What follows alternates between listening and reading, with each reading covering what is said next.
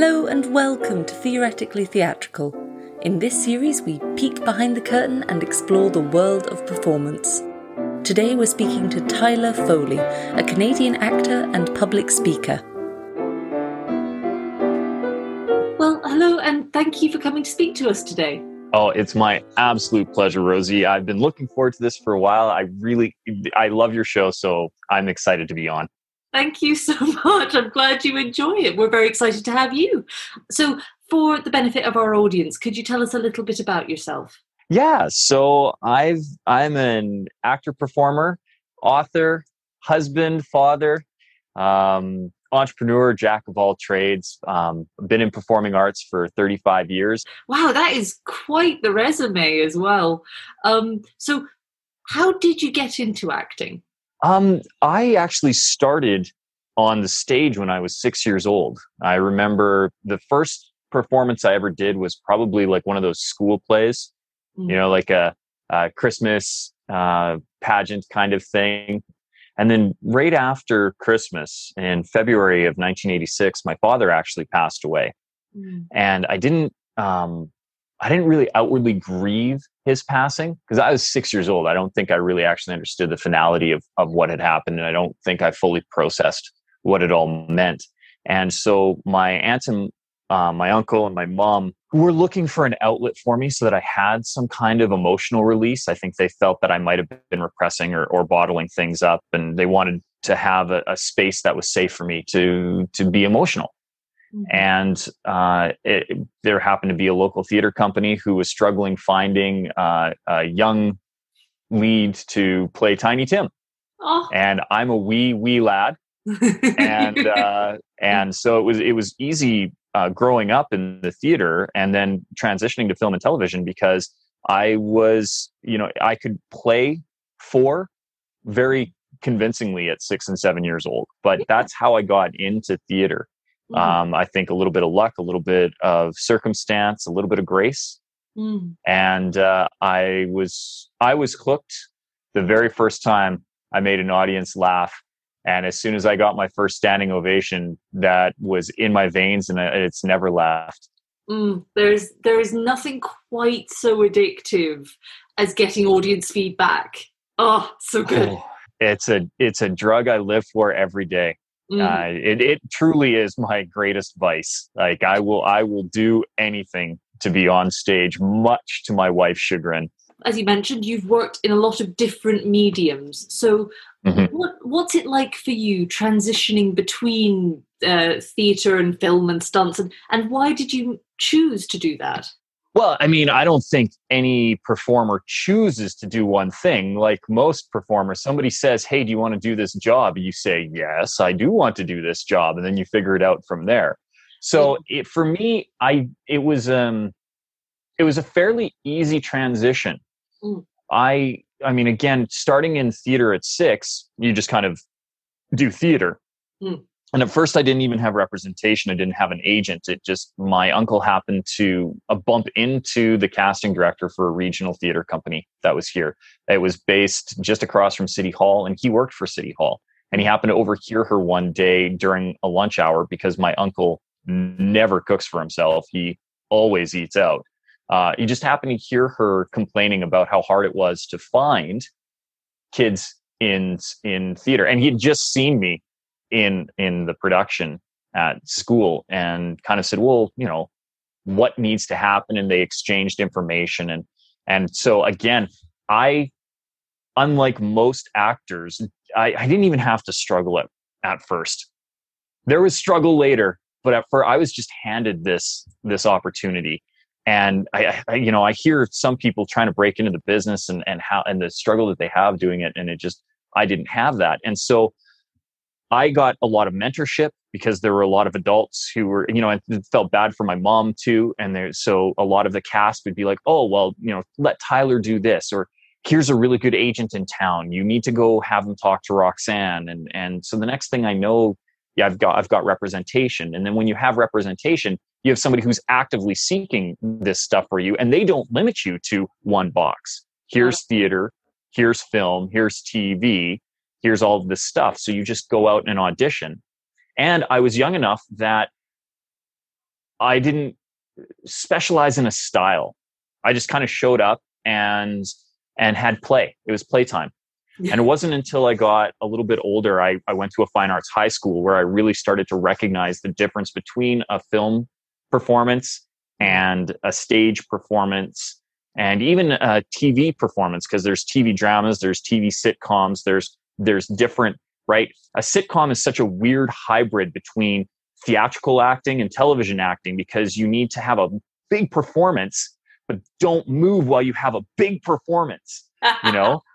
Where theater, you have to have a big performance and you need to reach your audience and damn near touch them, right? And then again too, depending on the film. Like I've had some film auditions, like you see, I read the scripts and they're like grounded in reality, must be, we're getting too theatrical a performance. So like even what I just did was probably too theatrical for that audition. But then I get others, like when I was in Scary Movie 3, I had to, I was frat boy number 1 in Scary Movie 3. Google it, you'll find it. But if you watch the movie, you'll miss me. That's fair. And I had to like do this fake vomit thing where I was just like, right. And so that was still a film audition, but I was just ridiculously over the top with it. So I never approach the medium one way. I approach the role in the project one way. So what is it that ultimately needs to be communicated through my performance? And that usually dictates what that performance is, how grounded in reality or how absolutely absurd and over the top it is, or finding the medium in between. That kind of naturally leads on to the next question of how do you approach the different types of performance you give? Is there a different routine you go through? First of all, how much time I've been given, like, and as dumb as it is, how much I actually want the role. Okay. Like, no word of a lie. I self-taped an audition less than 12 hours ago. It's a fun project. It's a serial Western that's being filmed out here. Oh, fantastic. And, yeah. It's but it's just a day player role with it. It could, I think they alluded to the fact that the role may extend out a couple of episodes. But to be honest, it's one of those ones where it wasn't a character that I really identified with. It's definitely a character that I get typecast with. So I tend to play gentlemen who are less than pleasant with their female companions. And it frustrates me because that's not me in real life. And it is, because like I think I'm genuinely a really nice guy, and I hope my wife agrees. She puts up with a lot from me, but I'm definitely not. I'm not the kind of guy that I tend to play on film, and but I play the character well, and I think I've seen the stereotype enough that I can embrace the role, but I don't like playing it. So when I got this script, I went, yeah. And I even remember, because my wife right now, it has to be my reader. And so we put my daughter to bed. I got the studio set up. We started doing the audition. And she goes, ew. Like that was her response to, So I knew that I nailed the character. At least I got that. But, you don't want to be doing the projects where your wife goes, ew. I'd rather do I did a musical last year called Featherpen Fairy Tales. And it's, oh man, phenomenal. A brand new production. So that was the other great thing. I got to invent the character because it had never been staged before.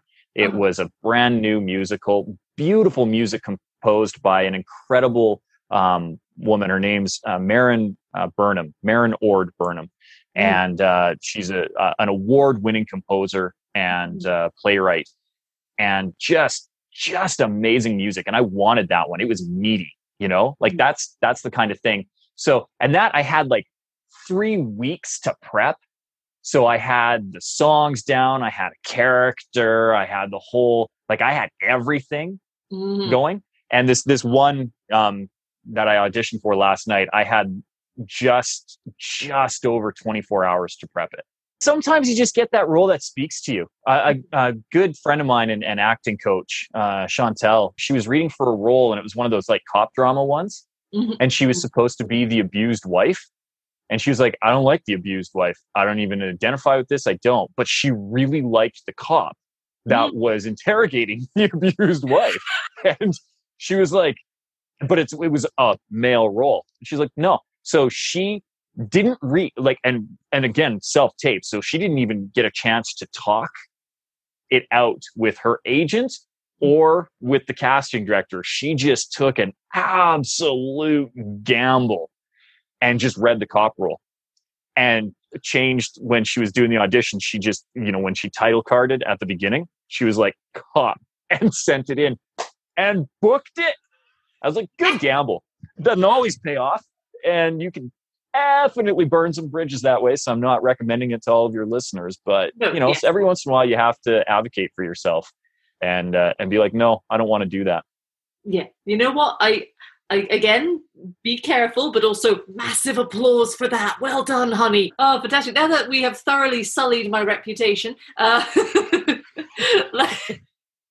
you've, in recent years, you have transitioned into more of a public speaking role.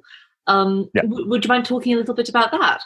So that's been a really fun kind of transition because, prior to coming on this show, I guarantee none of your audience had heard who Tyler was, right?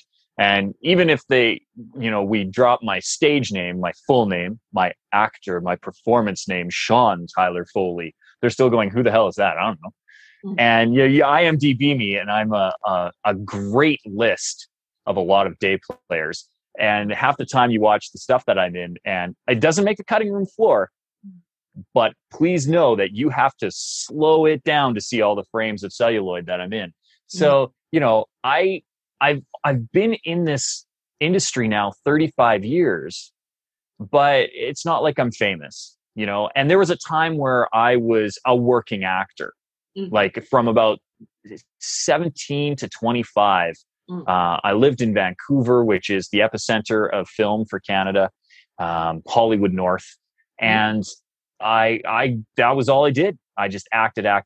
But after a while, at that point, at 25, I'd been in the industry for 20 years. So I was getting a little tired. I was getting a little jaded, wanted something different, went back to school, semi-retired from show business. And then as I've just grown in my entrepreneurial spirits, I run my own company, and I've kind of found this niche where, because I've been performing and on stage for as long as I have an incredible comfort with being in front of an audience and speaking. And I've found the freedom of being able to say my own thoughts instead of having to recite and speak back somebody else's. Mm-hmm. And there has been an amazing transition that has come with that, because now what I've found is that I'm teaching other people the art of performance in public speaking. Mm-hmm. Because, if you ask, 77% of the world will claim that they're terrified of public speaking. And the reality is they're not, because most of us speak in public every day. But a lot of people wish that they could be better and don't know where to start. Or there are people who want to do this. Do you know what I mean? There are a small percentage of people in the world who are like, I want nothing more than to be on stage and tell my story. Mm-hmm. And I'm like, great, but you're doing it really boring right now. And I have this ability to bring it out of people. So, from just a whole bunch of different life experiences have brought me to a point where for the last couple of years, I've now trained people how to be better public speakers, or just overcome the fear of public speaking to begin with. And a lot of it comes from what I learned growing up in the theater. I use a lot of theater sports. I use a lot of improv. I use a lot of play to get people to just loosen up, have some fun, find their story, and tell it in a compelling way. And it's been an absolute joy. I'm so glad to hear that. And that's another thing that you love about performance and being, and because again, playing, having fun, and it's such an important part of how we learn, even as an adult, learning how to interact in a new situation, playing at it, being performative and collaborative. That's such an important way to learn. So that must be a wonderful experience for you. Oh, it is, especially when I get to run the live workshops. Like this last year has been really difficult because there's only so much that I can translate over a Zoom call. If you are presenting that information on a video call, you need to amp it up like 3, 4, 5 times. And so I've had this really great gift because a lot of people will be on a Zoom call with me and they're like, wow, that was really good. What do you do? And I'm like, haha, that's how the last career started. So now I'm going to do this one too. Everybody asks, as soon as I hear at least 5 people ask me, that was really good, how do you do it? I'm like, aha, new training opportunity. Let's jump on board this. Everybody faces challenges in life. That is, again, a consequence of being human. So what are some of the challenges that you have encountered, and how did you personally overcome them? I think the biggest one that I faced was probably at 17. I had a medical incident that actually paralyzed the left side of my body for almost a year. Mm-hmm. And at that point, I'd been acting and performing for 11 years, and that was the plan. There was never any other plan. There was no plan B or C or D. There was plan A, and that was Tyler was going to Hollywood. Mm-hmm. I was going to be in LA or New York, and I was going to be a star, name and lights, big time actor. And New Year's Day, 1997, I woke up and the left side of my body didn't work. My face drooped. My hand wouldn't respond. You know, when you fall asleep on your arm, mm-hmm. and just that moment you wake up before the tingling happens and you can't feel it and it's flopping around. Mm-hmm. That was what it was like for me for about a month and a half after January 1st, 1997. I couldn't, it was there, but I couldn't feel it. Like if you were to touch it, I had no sensation. There was movement. Like I could do this kind of weird preambulation where I could shuffle and get stuff to work, but my brain would say, move the thing, and it wouldn't move. Mm-hmm. And if I tried to smile, I couldn't even brush my teeth because I couldn't I couldn't sleep. I needed to sleep with an eye patch because my eye wouldn't shut. And I couldn't even brush my teeth because my mouth wouldn't close. And to this day, we're not sure what caused the incident. It could have been a mini stroke. It could have been a paralysis. It could have been a palsy. We're not sure. Mm-hmm. But what we do know is that my face wasn't working. Mm. And that at 17, when your entire life is performance, mm-hmm. and now all of a sudden the instrument in which you require to do the thing that you have set your life path on doesn't work. Now all of a sudden, what do you do? And what was worse is it was over the Christmas break, so I didn't even have support. I had my mom, and that was it. Oh, I didn't have my friends. My friends didn't know. And then when I went back to school, they were wonderfully supportive, but they were also 17-year-old dickheads. So everybody tried to make me laugh just to see me go, because I couldn't smile out of the one side of my face, so it would only lift on the other. And they were loving and mean all at the same time.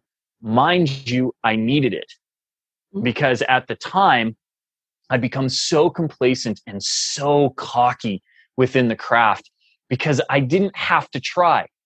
Right? When you're 6 years old, by the time you're 17, you have a resume this long, and everybody else who's auditioning for it doesn't have anything. So who is the casting director and who is the director going to trust? Are you going to trust the guy? Because I promise you, and I'm sure your audience needs to hear this, you didn't get the role because you weren't talented. You didn't get the role because you weren't the right fit. Trust me, talent has nothing to do with casting. Mm-hmm. As somebody who's been on both sides of the camera, I promise you, it wasn't your talent. It wasn't even your personality, probably. It was just, we found a different fit. Right? In mm-hmm. any kind of group endeavor, you need to find all of the cogs in the wheel that align perfectly. And for whatever reason, you weren't the right cog. Your talent had nothing to do with it. Mm-hmm. Trust me, you are talented. You can get through it. But for me, right, my talent didn't matter. What mattered was the fact that I had a resume this long and they could trust me. I had trust, equity built up within a very small community, because regionally where I started, there wasn't a lot of people doing this. And so you go back to your base of trust. And so I had it easy. But when it was taken away from me, because I was getting complacent, I remember showing up to an audition. I didn't even read the sides. I was doing one of these things, when you hold it just to the side of the camera and you're like, ha ha ha ha, blah blah blah, ha ha ha, worst cue card ever. Like I was getting lazy because I knew I didn't have to try. But as soon as it got taken away, I got the fire back, and I needed that hunger, and I needed the drive. They told me that I'd never act again. So that was when I decided to go out to Vancouver. I was like, I can get back up here, but if I can get there, this is what I was meant to do. And for 8 years, I was nothing but a professional actor. That was my job, and I made a living doing it. And I couldn't be more proud of myself for doing it. Definitely. That is something you should be very proud of, not just for getting past the physical problem, but that mental barrier as well, where it's in the mind that doesn't just go away after an illness. And so you should be incredibly proud. And well done to your mum as well for supporting you, because that's such a blessing when people in your life can be there for you and have the ability and the mental or physical fortitude to help you. So absolutely well done for getting through that. You have written a book, and would you mind telling us a little bit more about your book, and perhaps also where people could get it? Oh, absolutely. So the book itself is called The Power to Speak Naked.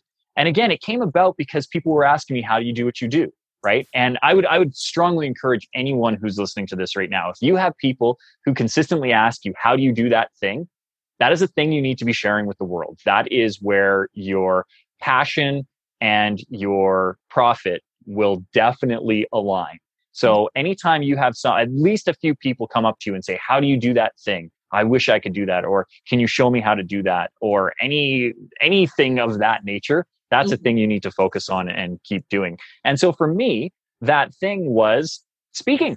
And people would ask, they would like, how do you do that? Oh, I was so good. Especially when I transitioned away from the actual arts and into the real world. So I started to do these little workshops and show people how to be better on stage, be a little bit more engaging, be a little bit more entertaining with what they were saying, not take themselves so seriously too, is usually the big key. Like, have some fun. Why are you doing this if it isn't fun for you to do? If it's not fun for you to do, find something else. And so I would continue to do these little workshops. And eventually I was saying the same thing over and over and over again, to the point where I had a lot of content and I would just repeat it. And a friend of mine said, well, you should really put that into a book. I was like, I don't want to write a book. I'm not a writer. I'm not an author. What are you talking about? And she said, no, really, I think you should put that into a book. And I said, well, I don't want to write it. She goes, well, here's the good news, Tyler. You don't have to write it. There are other people who will write it for you. And you've actually written it. She said, you've got all of this material. How much of your courses do you record? I said, oh, are you kidding? I'm an actor. I record everything. I don't go anywhere without a camera. I think my life is a reality TV show. Everything's on film. And she's like, great. So let's transcribe it. And I went, oh, ooh, that's an idea. And so we took all of my training material, transcribed it, gave it to an incredible editor who compiled everything. And like, I had, my outline of how my courses go. And so we just took the outline, put everything in, took out the redundancies. And next thing I knew, The Power to Speak Naked had become a thing. And at first we self-published it because it was just a thing that I would give away. One day, a few people had gone to a seminar that I was at, had a publishing deal for their book, and they gave a copy of my book to the publisher. And next thing I know, I'm getting a call from David over at Morgan James Publishing. And he says, Tyler, I'd be really interested in publishing your book. Would that be something that would interest you? And so now, come September 7th of this year, anybody can go to bookstores across the world. I think it's like 120 countries it's going to be in. And I'm so excited because this little side project, this thing that I didn't even want to do, has picked up such huge momentum that now it's going to be everywhere. And to your question, if anybody wants to get a copy, I would strongly encourage them to go to bookshop.org. And that will find your local book retailer. And you can definitely pre-order a copy of The Power to Speak Naked there. So bookshop.org if you can. And it's good in most places in the world. If you can't find it in your region for whatever reason, then again, let's not support Jeff Bezos. Go over to barnesandnoble.com. And if you can't get onto bookshop.org as a backup, go to barnesandnoble.com. And that's a good place to find it. Fantastic. I will pop as well as your website, I'll pop a little link to that in the podcast description. So if people want to just click that link, that'll be fantastic. Also, just before we move on from the book, why did you choose the title? Because wonderful title, but also could you lift up the book cover again? Is that you? Is that or is that a model? I would love to claim that as me. That is actually a stock image that we grabbed from Amazon. And I am not actually allowed to advertise my book I've been banned from Amazon, Facebook, and Instagram because this book cover does not meet their standards, as it is a graphic and lewd depiction of sexually overt something. I can't remember. Oh, and it accentuates either the breasts and or buttocks. And so therefore I'm not allowed to advertise. But the irony is it's stock footage from that very platform. And the thing is, you should see the image on the back. For clarification for audio-only listeners, the cover is a wonderful depiction of the male form from the back. And to your other question too, how did the title come about? It came about because I think the worst advice people ever give people who are trying to get over the fear of public speaking or stage fright is to picture the audience in their underwear or naked. And I remember hearing that and I'm like, how does that somehow make you less uncomfortable by picturing other people in a state of discomfort? Like that, to me, it would take up mental power. Like I'm already having to remember lines or where I'm going with this talk. Like, why am I having to waste mental power now picturing my audience naked? Worst advice ever. Yeah. Also, what if your parents are in the audience? Right, exactly. Like, don't do that. It's unnecessary. I was like, okay, so what's the best advice that you guys have gotten in this little brainstorming session? And people were, staying stuff up because what we were going to do is we were going to reverse engineer. This is the advice that I was given. So that was going to become the title. And one of my friends was like, oh yeah, I know, you picture your audience naked. And I went off on a very similar rant to what I just did. I'm like, no. And I ended it by saying, and the worst part is I would rather give you the power to speak naked than for you to waste all this time picturing people naked. And everybody went, ooh, that's good. But as I started to explore it, I also think that on the absolute root level of the title, I want people to be able to speak their raw, naked truth and be able to be vulnerable with their story. Because we spend so much time being guarded and putting up these barriers and these walls and these outfits and these clothes and these masks on that I think we need to be able to strip it all down and get real with each other and get raw and get down to the naked truth.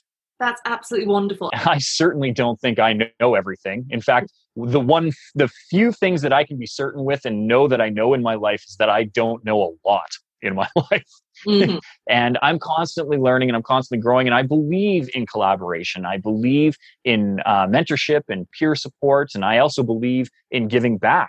You mentioned in our pre-interview chat that the Canadian Prime Minister at the time also had a similar, not the same, but a similar impediment. And he was a great public speaker and he inspired you. He really did. So at the time, when in 1997, our Prime Minister was Jean Chrétien, and a phenomenal orator and great leader, regardless of what your politics are. Because I heard that and I said that, and there were a whole bunch of people who were like liberal, and they didn't, because politics is politics, and not everybody likes the platform. But what they can't argue is that the man was an incredible public speaker, despite a physical limitation that would say otherwise. So I remember at the time thinking to myself, hey, look, if Jean Chrétien can do it, surely I can, right? I may not be able to do this, but it doesn't mean the end. I got over it. And I think too, because I was able to recover, I don't think it's anything, right? Because I know people who didn't recover. I know people who have had strokes or who have had various paralysis, who are now that way for the rest of their lives. And I think, and to me, I go, well, that's the story. And so a story of recovery to me is not as important. And yet I hear time and time again just how important it is. And so I need to learn the lesson too, that it's important to share the story. I can't preach it if I'm not willing to do it. And so I've become more open and understanding to why it's important, and it's why I do it. Because sometimes having a disability of any kind, visible or invisible, you can feel incredibly isolated. And to know that there are people out there who have, if not exactly the same thing as you, but they still, it's similar enough, comparable, it can do the world of good. So I'm sure that for the people that have inspired you, the people you will go on to inspire, and the people that they will in their turn inspire, I think that's another reason why performance is so important. And that's why I do this. Because legitimately, I've got this one skill. I'm a good looking guy and I stand up on stage and I'm charismatic. That's my thing. And there's not a lot of good that I can do socially with that. But if I teach the people who have a really good social mission, who have a drive to improve the world and they just need to get their message out, if I can inspire them to do that, then that's when I do good. Because as you said, it's the ripple effect. If I can empower even 5 people to go out, even if it's just one person, to be able to go out and tell their story better, and that person then goes and helps somebody else, that's that pay it forward effect. That's the ripple. That's the tsunami that starts with a small underground wave. And that's why I do what I do. So what's next for you? Where do you hope to go next? Oh, I want to grow my empire so that I can have tons and tons of money so that I can support starving artists. Because when they ask you, what would you do with $1 million? Right? And you play that exercise. If somebody were to give me $1 million right now, I would hand it over to Marin and I would mount another musical. That's all I want to do. So the goal is to continue training, to get people to tell their story. And if I can make enough of a profit that I can turn around and help other people tell really fun fictional tales, that's the goal. That's the 5-year plan right now. I want to be able to invest and mount some really, really good productions. And that's always been the focus. That's absolutely fantastic. Well, best of luck to you. Thank you so much for coming to speak to us today. It's been an absolute pleasure to have you. Oh, Rosie, it was a joy. Thank you for having me. Not at all. I would like them, if they could, please, if you enjoy Yorick Radio and if you enjoy what Rosie is doing, I would ask that you hit pause right now and just take a moment to know how much work goes into putting on a podcast. I'm lucky because I'm the guest. I just get to show up and be this pretty smiley face and talky, and then go about my business. Unfortunately, what you're listening to right now took a couple of hours of dedicated time of arranging schedules and making sure that we have a connection to talk, and then editing things out and putting together. And there's a great deal of work that goes into it. So if you're a regular listener to Yorick, or if you are just getting and tuning in for the first time, you're like, hey, this fun little podcast could be a joy to listen to time and time again. And I assure you it is. I want you to hit pause right now. I want you to give Rosie a 5-star review for the efforts that she's doing. Because if you're listening to this and you're getting something out of it, that's the least you can do to give back. So you hit pause right now, you give it a 5-star review. And when you come back, welcome back. I will now tell you that if you want more information from me, you can go to SeanTylerFoley.com Sean is spelled the proper Irish way, SeanTylerFoley, SeanTylerFoley.com. And you can go there and connect with me. All my socials are up there, my email's up there, phone numbers, addresses. You can get me any way that you want.